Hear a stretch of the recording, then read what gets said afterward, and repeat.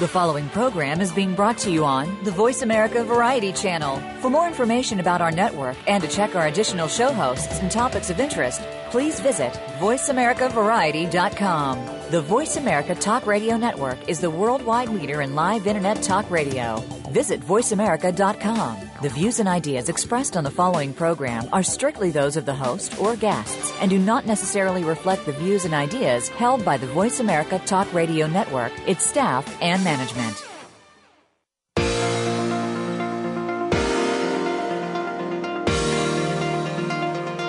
Welcome to Good Morning New York Real Estate with Vince Rocco. Our show is all about the exciting world of real estate, and in particular, how it relates to the lucrative New York market. But if you're not planning a real estate transaction in New York, we still have plenty of information that you can use no matter where you are. Now, here's your host, Vince Rocco. Good morning, everybody, and welcome to Tuesday here in New York. This is Good Morning New York. It is my pleasure to be here with all of you. I'm your host, as usual, and we're coming to you live from Blastoff Studios here in Times Square, New York. You know, I wanted to just remind everybody the show is a very interactive show, so if you would like to call in, you can, and ask questions. We are at 866-472-5788. That's 1-866-472-5788, or you can email me at vrocco@bluerealtygroup.com, or you can tweet me at Vince Rocco. Well, the future of Manhattan's condo market is downtown. Out of a total of 4,580 condos projected to hit Manhattan by 2016, nearly 30% will be located below 14th Street. Isn't that interesting? This, according to a new report by marketing directors. A new study shows that New York City will be home to the world's largest number of super rich by 2025, surpassing the current leader, London. Consulting firm Knight Frank said that a driver of this shift is the increased emigration of multimillionaires from countries such as Russia and China. There's no surprise with that. Developers and investors are pouring an increasing amount of capital into commercial and residential real estate projects in the Bronx. They are looking beyond Brooklyn and Queens, where prices have skyrocketed, to gamble on what some hope is the outer borough hot spot. The Dutch, it is said, bought Manhattan Island in 1626 from its Native American inhabitants for about $24 in trade goods. Half a millennium later, that sum wouldn't buy a square foot of office space in New York City's trendiest real estate market, the area below 34th Street, which is known as Manhattan South. Fueled by an influx of workers from the internet economy and a record 17 consecutive quarters of prices, the average cost per square foot of office space in Midtown hit an all-time high of $62.02 in the first quarter, according to Colliers International. At 6.1% in the first quarter, the area had the lowest vacancy rate of any U.S. central business district. New York City is still the second most expensive city to rent an apartment in the country. Median rent for a one-bedroom in Manhattan jumped 3.3% to $3,100 per month. In Brooklyn, Dumbo is still the most expensive neighborhood with a median price of $3,720, according to Curbed. We are talking one-bedroom apartments here, so that's quite a jump in numbers. When the Miami Downtown Development Authority issues its second quarter 2015 report, it will show a continuing decline in real estate sales to international buyers. The report, which will be issued in 2 weeks, will show that the market for international investors buying in downtown Miami in particular has been narrowing due to weakening currencies against the dollar. Yet Miami's brand is still strengthening. Investors from New York and other U.S. cities are pouring capital into Miami. They are parking their money because of the tax situation and, of course, the weather. And finally, restaurateur Danny Meyer, who is behind the Shake Shack phenomenon, is negotiating to take a 40,000 square foot space at 10 Hudson Yards on the far west side for a new culinary destination.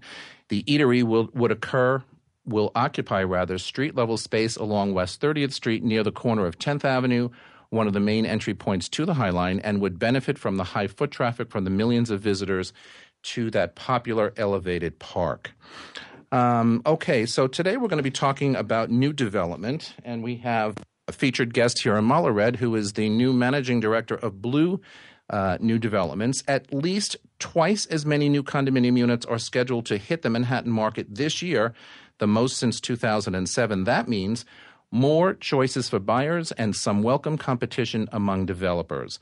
The influx comes after a 5-year shortage when new condo buildings practically had the market to themselves, allowing developers to push prices even higher. The oncoming wave of new developments in 2015 will have its challenges, and prices will begin to soar in most cases. But what about design? What attracts buyers to certain buildings, and what are the differentiators? Why would one choose one building over another? My guest today, as I said, is Amala Rad. She has 14 years of experience in real estate, and that is apparent in the scale of her project portfolio. Her unsurpassed real estate development credentials include acting as a founder of Halstead Properties Development Marketing Division, as well as executing some of the city's most groundbreaking properties. She has overseen the development of over $3 billion worth of sales within the luxury condominium market in New York.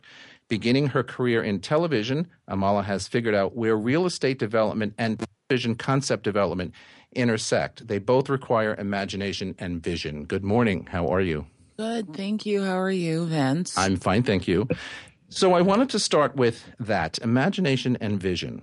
What does that mean in the overall design scheme? Well, I think in real estate development, the landscape tends to be very general because developers are afraid to think outside of the box or afraid to add qualities to a project that are special, in quotes, for fear of turning off buyers. So we end up in this kind of grayish, beige landscape. The status quo. Right. So imagination and vision to me means infusing the building with ideas that are possibly different, maybe specific to that particular market. You have kids, you want a cool playroom, you're in an area that's for singles, you're thinking high-tech modality, and so forth. All right, so let's start at the beginning. So you meet with developers who are interested in putting up a building, a condominium, luxury condominium building in any neighborhood here in New York, and you've certainly worked in most of them, including up in Harlem and downtown. How do you typically approach a project from the beginning with a developer when design and creativity are really at its peak? Well, developers usually come to me when they're in the middle of a transaction, when they're looking at a property to say, will this make money for me and how much money will it make? So you start with the finances. You're looking at the general price per square foot in the area, but then you want to do an analysis that really tells you the sweet spot of what is going to sell in that particular area. For me, coming from having written television and worked in television and growing up in theater, it's kind of hard to isolate my particular trained eye. You simply have a sense of what is going to turn people on. Real estate development, because it skews prices so high, is really like, finding the visceral place in a person that ignites them to buy a Tom Ford suit or Gucci bag. Why does that person want to do that? Because you make them feel as if they have to have it. And so what I like to do is really think about a particular buyer profile or two or three that really match this building and find what they like, what they're wearing, what they're into, and infuse the building with those qualities. So, with that and well said, how much is the developer involved in the original creative design and from the beginning, or are they not? Is it really basically all on? It's every meeting. The developer there every step of the way. This is his baby. This is his or her baby, I should say. And my job is to make her the prettiest girl in the room. I've got to appease the developer while maintaining my market research and my market knowledge and the knowing of what is going to work in this particular area. Sometimes we're on the same page. I would say 85% of the time you're on the same page, but sometimes you're not. And developers come in with very strong ideas about what's going to sell, what's going to be the right product. And I'll give you just a short example. I did 2 products in Harlem. I call them products, development sites in Harlem, and I won't say the names. One was in a location that looked at a park. It had issues with its with a church involved in the building. They wanted to maintain ownership. We ended up with a condo product that is really hard to sell in New York with a 99-year lease renewable.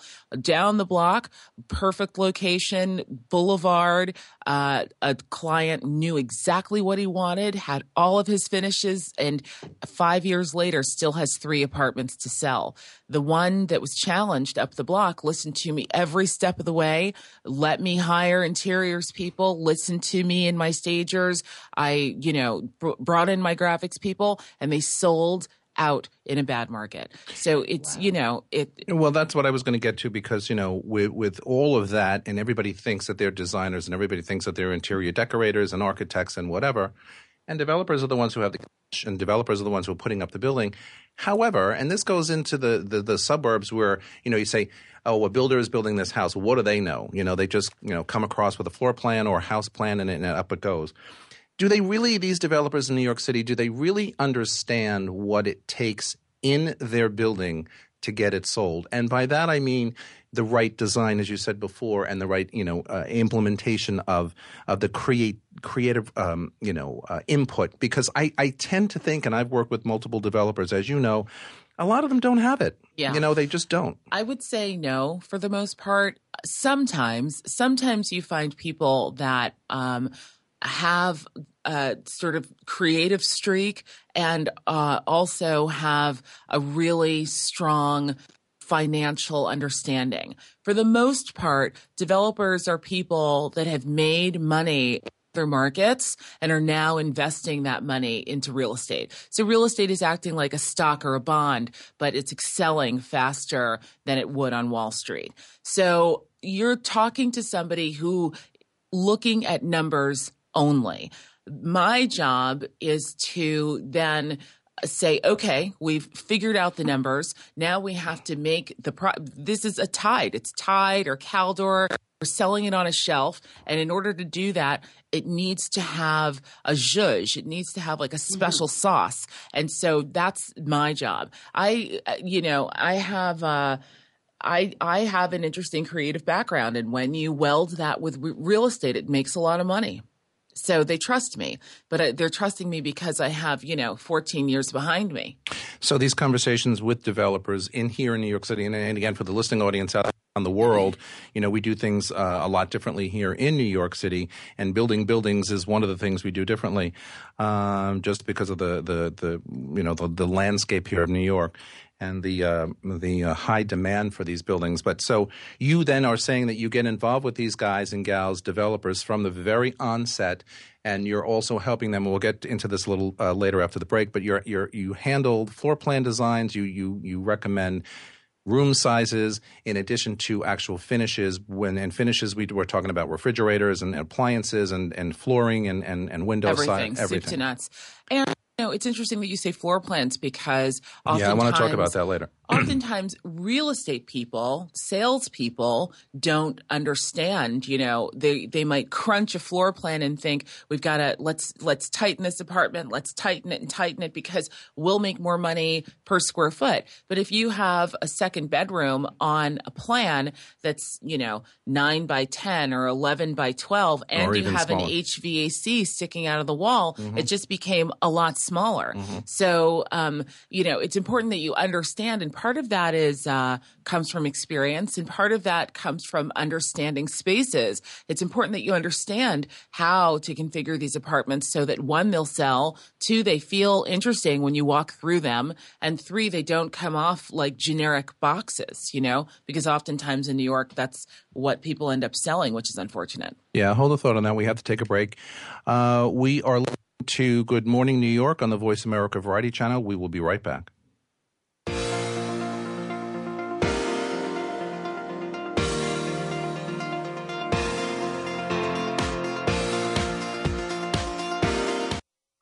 Streaming live, the leader in Internet talk radio, voiceamerica.com.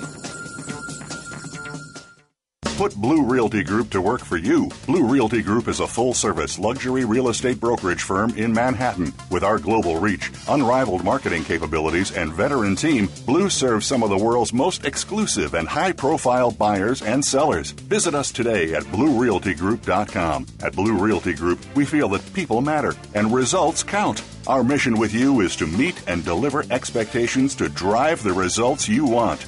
We're ready now. Visit BlueRealtyGroup.com. That's BLURealtyGroup.com. The Internet's #1 talk station. #1 talk station. VoiceAmerica.com.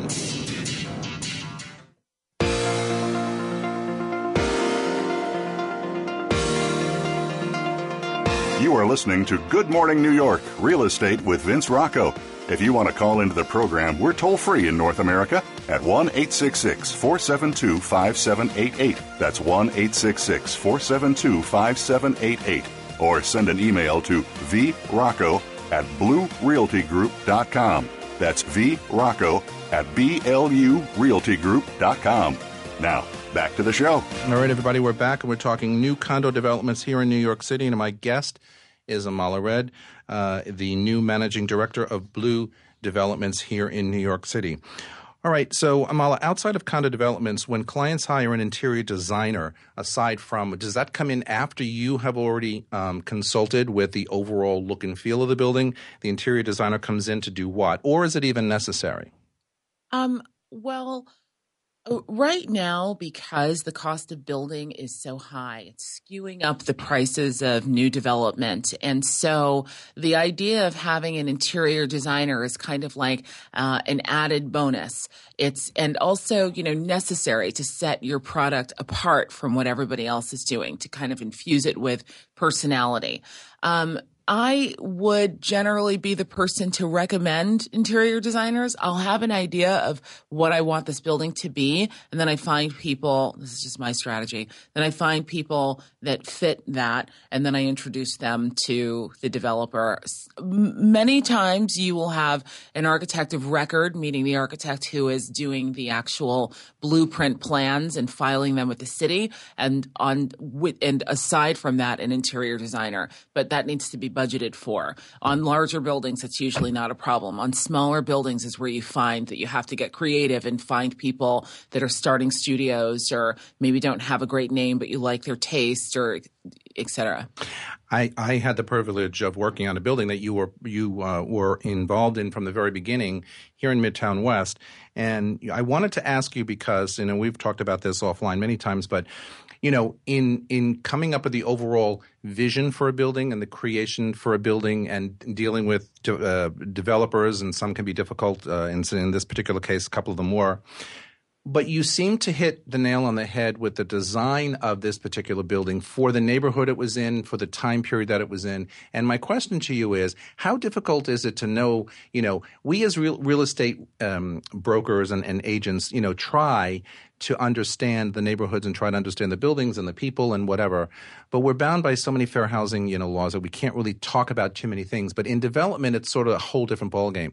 How do you understand a neighborhood that a building is going into before, they actually break ground and you come up with all these designs? And in the case that I sold the building in Midtown, it was such a classic success because I think everything worked. The building design worked, the finishes worked, the room sizes worked, the amount of balconies and terraces, whatever, worked. How does one really get that to happen in a particular neighborhood, for example? Well, Your understanding of a neighborhood, as you know, from being a salesperson for 14 years, comes from experience. So you get a sense of who's migrating where and what's happening next in an environment. For example, once upon a time, Chelsea was sort of a singles haven. Now it's a family haven. Soho was, a night spot destination. Now it's, more of an international sort of appeal.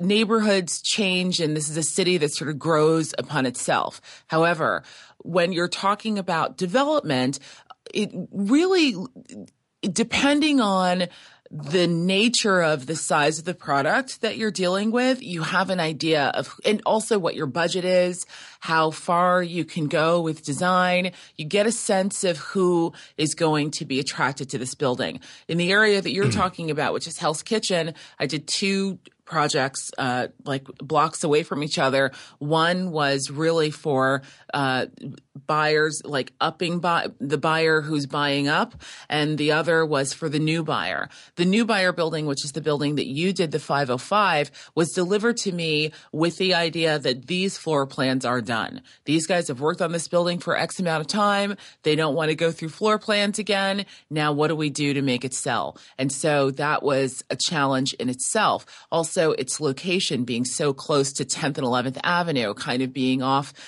sort of in a side, less traversed area.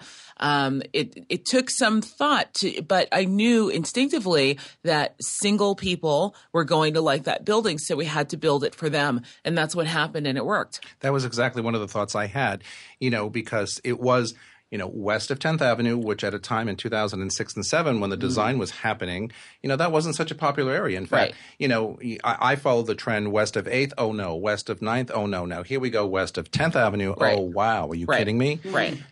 But for singles, as you said, which the majority of the people buying into that building were single, and it was a huge monumental success. I like the word you used before, special sauce. So, when you're looking at things that are going to make a particular building really stand out or sell well, what the special sauce, what do you mean by that? Tell our audience what you mean by special sauce. Well, I mean, in general, I tend to refer to myself that way. I think that I am the special sauce. You are oftentimes. A special sauce for sure. I mean, I've hired, begged a graphic designer that I knew was really talented, that was coming from a group that I thought was so cool, and they were doing Prada around the world, and he had never thought about doing real estate. And I begged him to work with me when I got to Halstead, and he's now a partner at Pentagram. I have film friends that, I've gotten to make films for me. One of them just won an Emmy. I had a friend knew of a guy who was writing copy that I thought was so clever and so good, and he was having a new baby, so we had a nice little relationship for a long time, and he's now a creative director at Haas. I mean, I not only come from television, but right before I got into real estate, I was hired as a producer at J. Walter Thompson. I've taken breaks from real estate at times when the market went down, got shows on the air nationally. So it's just this sort of eye that I have. And so for me, you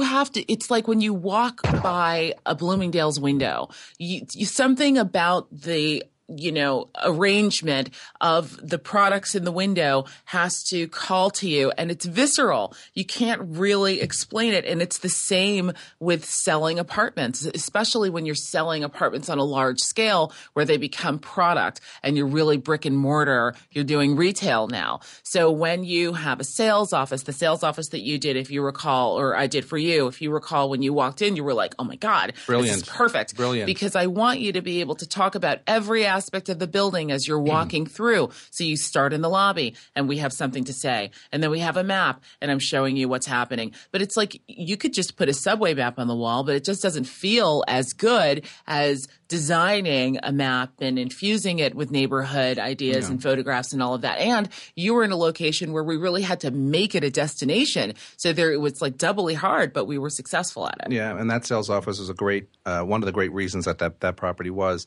a super seller. The sales office, the way it flowed, to talk about starting in the lobby to the map of Hell's Kitchen and everything that was in Hell's Kitchen, to all the finishes. And then you also had an outdoor patio area because the building had a lot of outdoor space. And with live trees and bushes, it was just amazing. All right, so in today's market, how important is it to use environmentally friendly materials, finishes, furniture, fabric, to incorporate this new green trend? Are we seeing a lot more of that today? Is it that important? People that high net worth people are buying real estate, and high net worth people are generally very intelligent, and they want to feel good in their homes. And we have come to the dawn of the age where we have to be responsible about how we live, and so it only makes sense to add that as much as we can into a building. Oftentimes, developers will say, "Oh, it's too expensive to be passive, to be LEED certified. I don't know if I can do it." But if it's part of the discussion at the very onset, then it's really easy to do. I'm working on a pitch right now for a client friend who I've done successful projects before in the past. And the building is formerly a church. Well, I found out it was initially a synagogue, then became a church. And the building is just so beautiful. It was built in 1910. I want to take as many items and attributes from that building and infuse them in the new structure that we create. And I think that, that kind of recycling idea will attract buyers. They want to know that, we didn't just come in and destroy something, that we are living with the remnants of what was here before. It's a turn on. Well said. All right. So you are now the new managing director of new developments at Reddit Blue Realty Group. What are your plans there, and what is your vision for this particular new division at Blue, company that I'm partner in, and our big plans, hopefully be announced in the next couple of weeks? Well, yeah. I mean, I've been there since April 15th. I'm there, because of you. You've been my friend for a long time, and you brought me in. It's an exciting venture that we're about to launch. And I can only compare it to what I did at Halstead. I went to Halstead 14 years ago, knocked on their door, it took a month and a half to get a meeting with Steve, and pitched the idea of starting a development division there. They didn't have one. I felt they needed one. They were a mammoth, and it kind of worked. So I wrote the architecture of what that division needed, did a lot of the hiring, and, started off with 3 of us in the basement. And, all these many years later, it's done fantastically well. I left there in 2009. And now I have the wonderful opportunity to start again with you and the partners at Blue. What I'm hoping to do is to penetrate the market with fresh thinking and also new ideas about building and how to lay out apartments. I really feel that part of what we're not doing well in New York is thinking outside of the box. People tend to say, well, it worked for this guy over here and he did it over there, so let me do that same thing. But what happens is your product is coming out 5 years after that first guy, and it's antiquated. Where this cubic Italian look of kitchens, I mean, how long can we look at that? And the same counters, it's just the same ideas after the same ideas. An alcove studio is made, to have a special quality with a French door leading into the alcove. Or a more modern building could have, some sort of a glass panel separating the bed from the rest of the space. I want to give people cool spaces to live in. I want to infuse the market with new ideas. And already, I mean, I've been here a month and we have 3 projects that we're working. Yes, we do. So I'm just super duper excited. And then we have we have additional things that are happening at Blue that we can't yet announce that will put us, that will grow our company and put us in the middle very quickly of what's happening in development in the city. Absolutely. And very soon we will be making some of those announcements. Anyway, Amala, it's always great to see you. I love working with you, and thank you for having the trust and the confidence in us that we can get stuff going in a big way, as you alluded to. You have been a monster success at Halstead Property. I worked there, so I know that. Thank you again, and we hope you come back and talk to us again. We have to take a break, but first you are listening to Good Morning New York on the Voice America Variety Channel. Don't go away.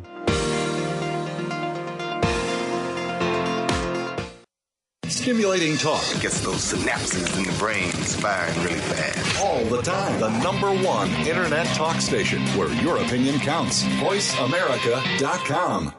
Put Blue Realty Group to work for you. Blue Realty Group is a full-service luxury real estate brokerage firm in Manhattan. With our global reach, unrivaled marketing capabilities, and veteran team, Blue serves some of the world's most exclusive and high-profile buyers and sellers. Visit us today at BlueRealtyGroup.com. At Blue Realty Group, we feel that people matter and results count. Our mission with you is to meet and deliver expectations to drive the results you want.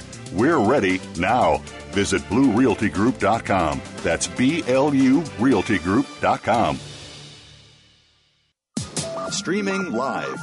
The leader in Internet talk radio. VoiceAmerica.com.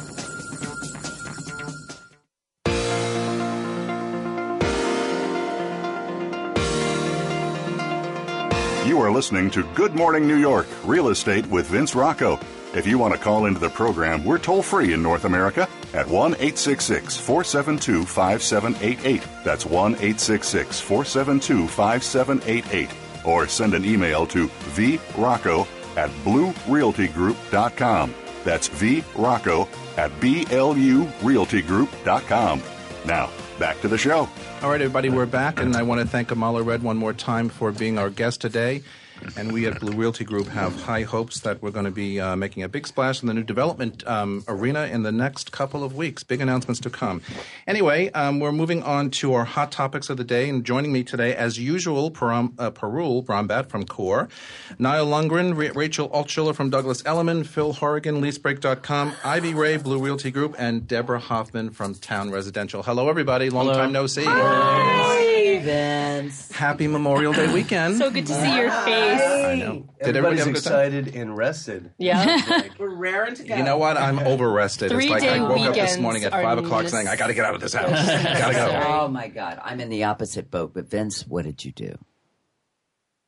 A lot of. She always gets me with that I want the question. dirty deeds, man. Well, you know what? I wish I had Well, them this for time you. there seems like there are some, actually, just you know, from the did you look see on the look Vince's on his face. You didn't leave the apartment for 3 days? Maybe we No. ought to Of skip course, it. I left the apartment Okay. for 3 days. I wish. And you No. have some nice color. Yeah, just a little sun, out. No, nothing fancy. Just dinners and lunches and parks time and jet time. The city was nice, right? It was quiet. The weather was nice. It was so quiet and the weather was great. I was took a there. cab ride from my apartment on 94th Street, West Side, to the West Village. It took all of like 7 or 8 minutes on Saturday night, and I thought, isn't that amazing? See, for me, these are big deals. Okay, that's a right. big deal for me. Easily pleased. Did you go to No a traffic. great restaurant? Did you have a No, I went to meal? I didn't go to a restaurant. I went to a friend's rooftop terrace. She lives at the John Adams, 101 West 12. What Right an by me. amazing rooftop that building has. Oh, my God, gorgeous. So, big cocktail Did party. you notice and there were a dinners lot and- of planes flying? I mean, I guess because the Memorial Day weekend. On Fleet Week, Saturday, I really? mean, The Blue Angels were in town. yeah, they were just constantly flying Yeah, by. that's right. They were. I really- didn't you notice them okay. at night. I mean, Yeah. maybe during the day they were. Yeah, But actually, no, I did see them in Riverside Park on one Loud. morning. They woke my baby up a few times. So Very that's loud. Oh, And wow, you know, the wow. helicopter scene was awesome as well. Crazy. We were like, what is going on? We Yeah. thought something was wrong. Well, why- There were those Yeah. huge, big, double propeller military choppers that were Yeah. like shaking the house like we were having an earthquake. Right. There were also fireworks. I was on the rooftop on Yes. Saturday night, and I saw fireworks in Jersey. I Yes. couldn't really figure out where in Jersey, but Yes. I kept hearing these booming noises, and I Yeah. thought, wait a minute, this is not 4th of July. It's Memorial Day, so what's going on? Were you confused there for a That second? must have I been was very because of my confused. sister's wedding. So Oh, that's right. No, that was this weekend, right? yeah, it was. It was. Was it So, good? Thanks. I know. I just wanted to give her a shout out. Congratulations to her. All right. So. $1,000,000 amazing. question always is, where's the honeymoon? Barcelona and Ay, ay, ay. Nice and Monaco. Okay. Tough life. It doesn't get any better than that. Wow. Yes. Maybe I'll get married again. Anything fun for the weekend? Nothing? I mean, mine was kind of just standard, and I saw on Facebook you had a good time. I just spent the time catching up with friends. It was so nice to do that. Of course, Parul and I were talking earlier about trying to shut down. And then Friday night, I got an offer.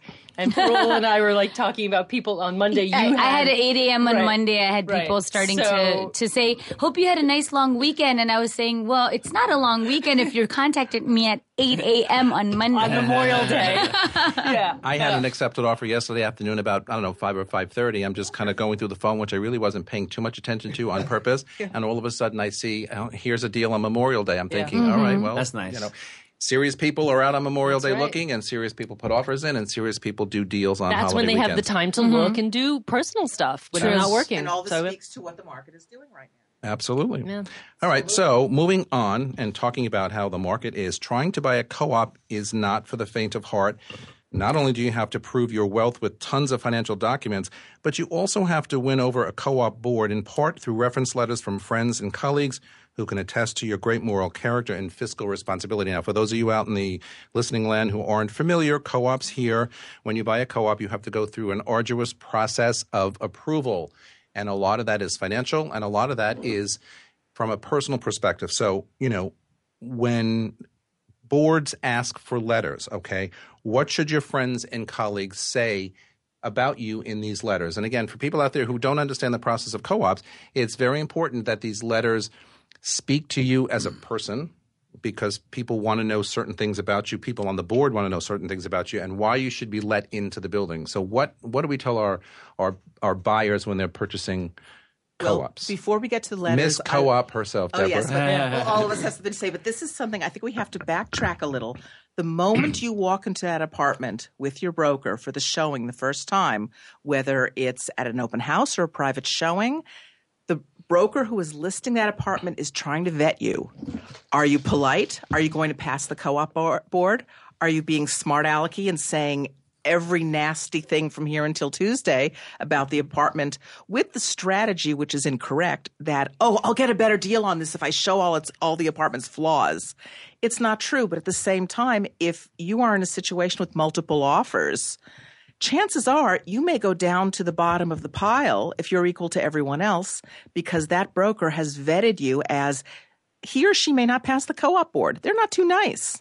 And they have the seller's ear.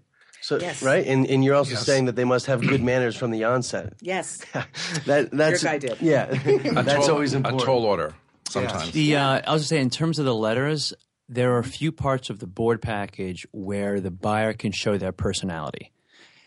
I would say the only two sections are the intro letter, which we could talk about as a separate. About that. Yeah, go ahead. Maybe that's a separate show or a separate question, and the letters. And so it's critical that a lot goes into these letters. So one of the things that I always tell buyers is, please don't write the letters yourself. And so many buyers do, because they don't want to burden people. They don't want to, and even if you don't say.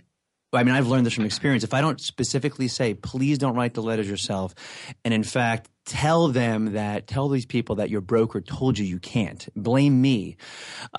I find that they sometimes do have their friends write the letters, and it's so critical because someone's going to speak about you in so much more of a exaggerated, beautiful, perfect way. If you're saying something about yourself, if you're talking about yourself, you tend to be a little more humble. Every letter sounds the same, and you really want people to say things about you that you would never even think of saying yourself. And these are some of the best letters, or when I know, and you guys all know too, if someone wrote the letter themselves or if the buyer's friend. Well, I think one of the most important things in terms of the letter, though, is a lot of times, even when somebody else, regardless of whether they write it themselves or someone else writes it, I find myself rewriting the letters myself a lot of the times, truth be told. And it's because I think there's one specific thing that I find to be really important. Many times people will just say, this person is really trustworthy and you should let him into the building. Well, don't just give me the word. Don't just say this person's trustworthy. Maybe tell a little story like this person's really thoughtful. Well, what do they do? Well, back in college when we were roommates, borrowed my car, washed it, filled it up with gas and brought it back, right? Like tell me something that is materially tangible that expresses why you think this person is thoughtful or whatnot. And I think that it's those little stories or just little back backup information to support whatever you're saying about the person is important. And I think that that's probably one of the most important reference points to me in any personal letters. I agree, because I tend to do the same thing sometimes depending on what I get back in a written letter. But is it important for us as agents to give them guidelines Absolutely. as to what to write in these letters? Or give Because them oftentimes examples. or example send them letters. example letters. Because even if you don't want them to your buyer to write the letter, and I completely agree with that, Phil, but if you pass it on to a friend and say, hey, I'm buying a co-op or I'm buying an apartment in New York, you get 3 sentences back in a letter, and sometimes not even on letterhead. That's I mean, true. I've seen that too. So That's it's so true, yeah. important to give I think some it's important guidelines. to end the letter too with a thank you for your consideration, and hopefully instead of assuming anything, because that's really important. I don't think buyers understand that. They just assume, okay, I have the application in and I'm good to go, but you're still being considered. So you have to come from a very kind of humble Right, place. right. And I was with Pearl. We were nodding in the beginning. Is that I tend to offer to write it myself. So because I'm a good writer. And then that gives them the first example of what it is that really the body of something needs to look like if I send them a couple samples. But I just ask for bullet points. I say, go crazy, give me everything you've got, and then let me put it in a structure. And oftentimes they're like, that's perfect. Keg stands, dancing till 4 a.m. Those are the things you want to put in your letter. Table dancing. Notice the sarcasm. Yeah. I totally get it. Do not put those in there. Do not put keg stands in your reference letter. Totally understand. So, but we want to talk about integrity. We want to talk about honesty. We want to talk about, the quiet, nice, perfect person that everybody is. But Phil, you just mentioned something before. I was going to ask that question later. What about intro letters? Do you all ask your buyers to do an intro letter? I started this, I don't know, maybe even 10 years ago, because I got a board package from a buyer's broker that had one, and I thought, well, what is this letter? This is not a necessary letter, or it wasn't part of the requirements of the board package. And I read the letter, and it was one of the nicest letters I've ever read from a buyer, talking about why they want to be in a building, why they chose that apartment, why they like the neighborhood, whatever. And I thought, you know what? I'm going to now start that trend for me, and I've been doing it for the past 10 years religiously. Do you find that it's important in a board package For these days? me, it's the word is context. I really find that the letter puts everything in context, because a board, sometimes is it a pied-à-terre? Right. Who's buying it? Is it a co-purchase? And right away, it sets the tone. It sets the tone about who these people are, why they're buying it, what their intention is, why they love the building, why they loved it.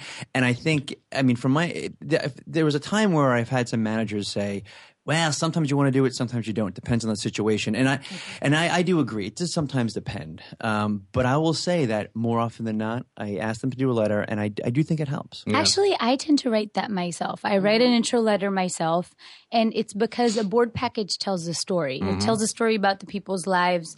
Who are their references? Where do they work? And so I use the letter as an opportunity, almost like, when you go on an interview, you use the thank you letter as an opportunity to sort of cover the points you may not have fully fleshed out, or if something was left out. So, or you sort of fill the gaps in the storyline that you started creating in the interview. I use the intro letter to do the same for a board package. So whatever might need a little more finessing or an explanation to just make the storyline clear, I put that sort of in the preamble, if you will. Yeah, go ahead. I was going to say, I totally agree with Phil in terms of like setting the stage with context, because, the way that I do it, and Pearl might write it herself, or I don't know if you have them write it, but I collaborate with my buyers if I write an intro letter. So I'll have a basic template with like, an intro and then the kind of a conclusion. Then I have them fill out the body, and then we go back and forth, throughout the process, and then we finalize it together. I think that's a cool way of getting them involved in the process a little bit more, and they seem to have their own personal touch on it, which I think is cool, because they might really love the building because of X, Y, and Z reason, and it's like something that I would have never even thought of. Exactly. But I think it adds a lot more context and allows the board to feel a little bit more like, hey, he likes the the doorman attendant, or also, whatever it is. Also, people love the apartment they're about to buy, so they're usually kind of not too unhappy about having to write this letter, and like you said, sometimes they'll bring up points that I'll never even think of, and I do want their personality to come out. But to Pearl's point, I we always look at the letter. We always look at it. We Have review to. it. That's we the make most changes. yeah. That's so. the most important letter, I think, of all to really Yeah. look at. Yeah. And there are also times where you need to explain something that appears somewhere else in the board package, but there's no other opportunity or place to explain it. Right. But in that intro letter, because, sometimes, you don't know what the board members are going to be looking at or understanding. And even if it's something on the financial line. Right. Or there's an explanation about a student loan, because Right. we don't like a lot of debt on a board package. But maybe there's an explanation for it. Maybe it's ending soon. Whatever it may be, that intro letter is the first place to explain it. So as they go through the package further, they're Well, right if there are any red flag issues, where we know they're going to come up, we'll purposely put them in the letter and just put them right out in front. And written and signed by the buyer. Yeah. All right, we'll be back in a minute. We have to take a break. Don't go away.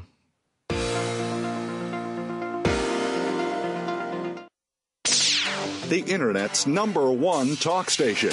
Number one talk station. VoiceAmerica.com.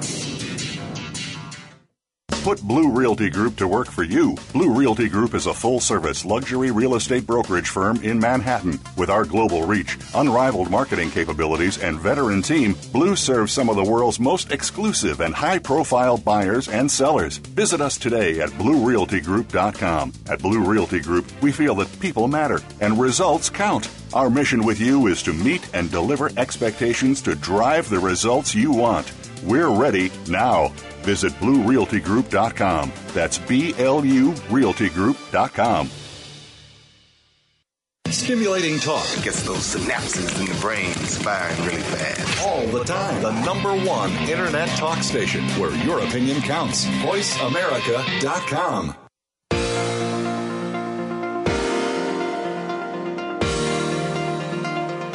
You are listening to Good Morning New York, Real Estate with Vince Rocco. If you want to call into the program, we're toll-free in North America at 1-866-472-5788. That's 1-866-472-5788. Or send an email to vrocco@bluerealtygroup.com. That's vrocco@blurealtygroup.com. Now, back to the show. All right, everybody, we're back and we're talking to our panel. So let's talk about business. So far, first quarter, we're actually almost at the end of second quarter. I woke up this morning thinking, my God, it's almost June 1st. We're, halfway through the year, and I'm still thinking about, paying off Christmas gifts from 6 months ago, which they're paid off. But I'm thinking now you have to kind of start again. I don't understand where the time is going. I know it's moving quicker than it ever has. Well, it's incredible. However, with that said, we all are in business. We're all our own independent contractors. How was business for all of us first half? I can tell you, for me, it was really an amazing start to a good year, and hopefully it continues through the year. But we've had a very good first half on the Rocco team. So let's see where we go, forward. But how was business this year so far? I think we're all doing really well. I mean, I know all of you. I think we're rocking it. I actually spent Q4 of last year.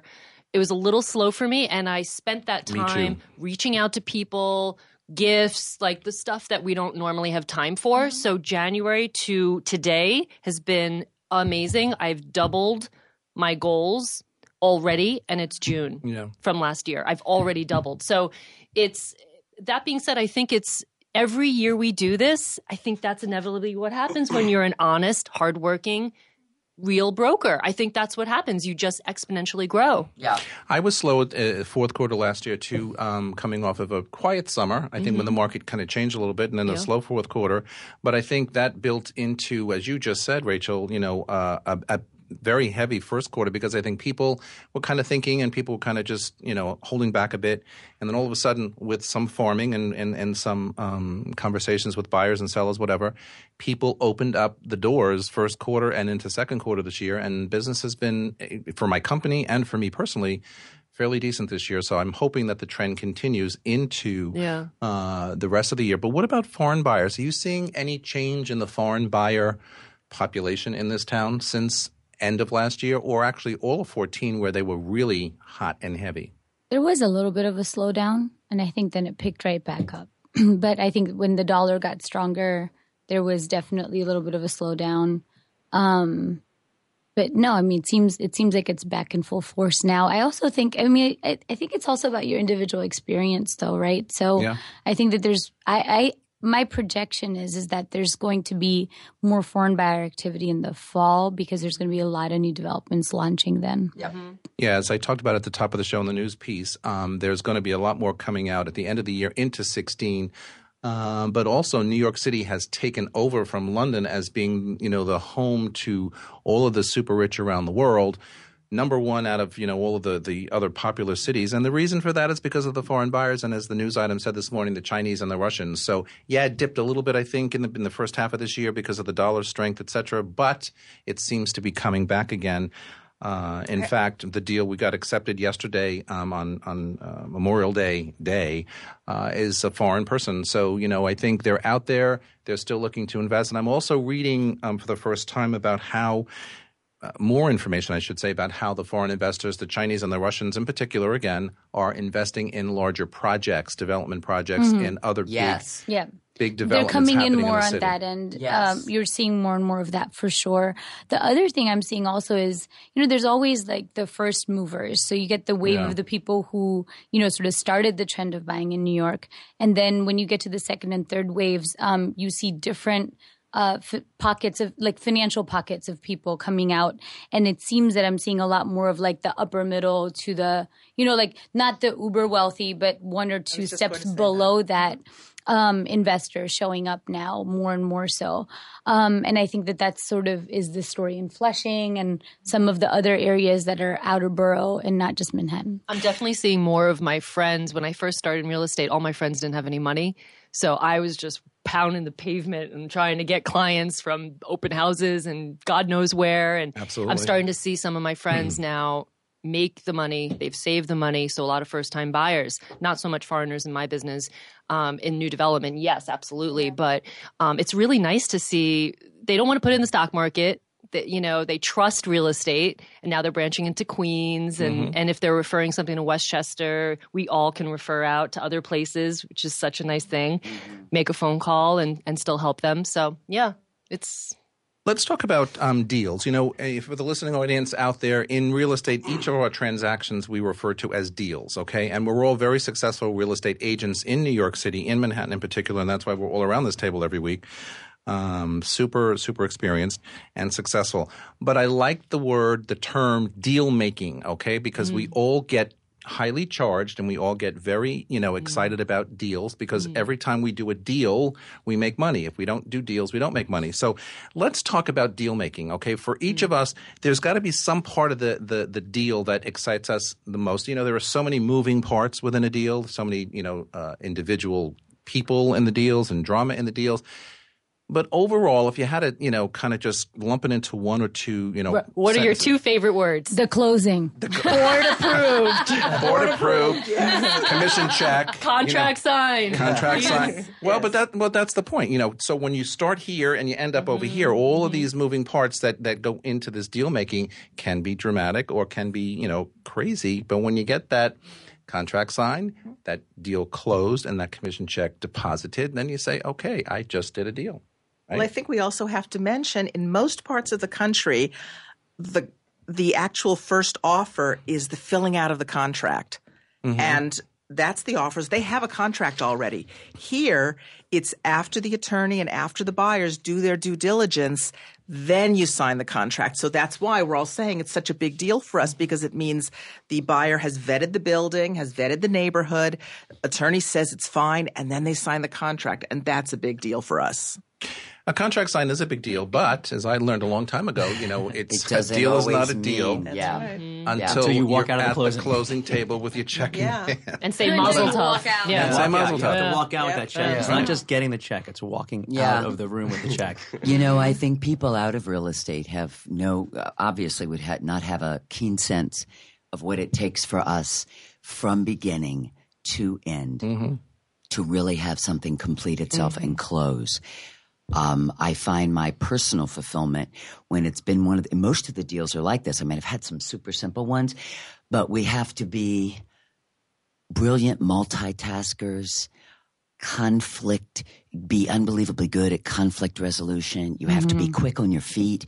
You have to be willing during these periods of times when you have deals going on to be available, at least for me, in a way that I'm not available, kind of when I'm just operating in regular business. When a deal is going on, man, I'm like hypersensitive. I let the key people know, look, if it's 3 a.m., you can text me. Like, it's like being a parent.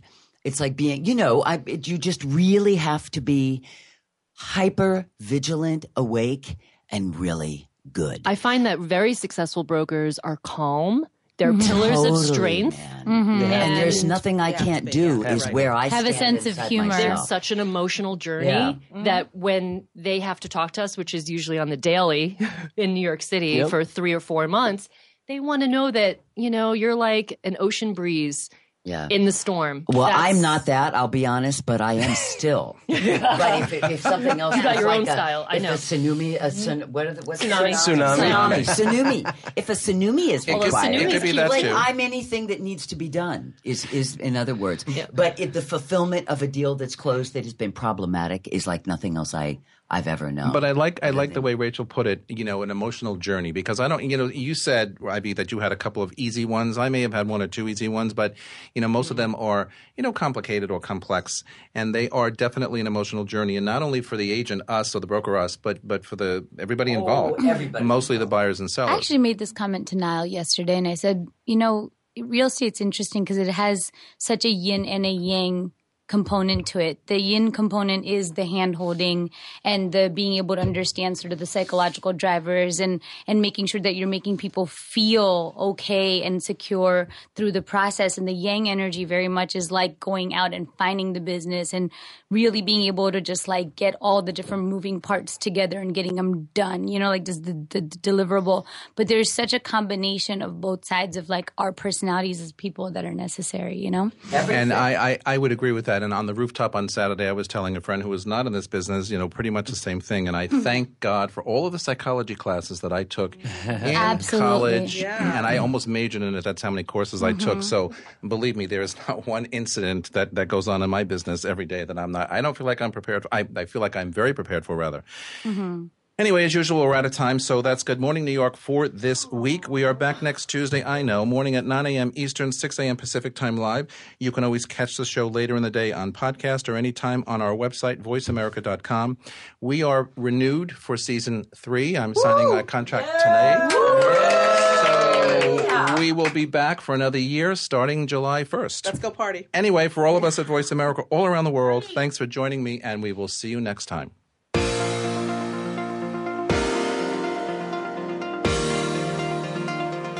Thanks for tuning in this week. Please join us for another edition of Good Morning New York Real Estate with Vince Rocco next Tuesday at 9 a.m. Eastern Time, 6 a.m. Pacific Time on the Voice America Variety Channel. Here's hoping all of your transactions are successful ones.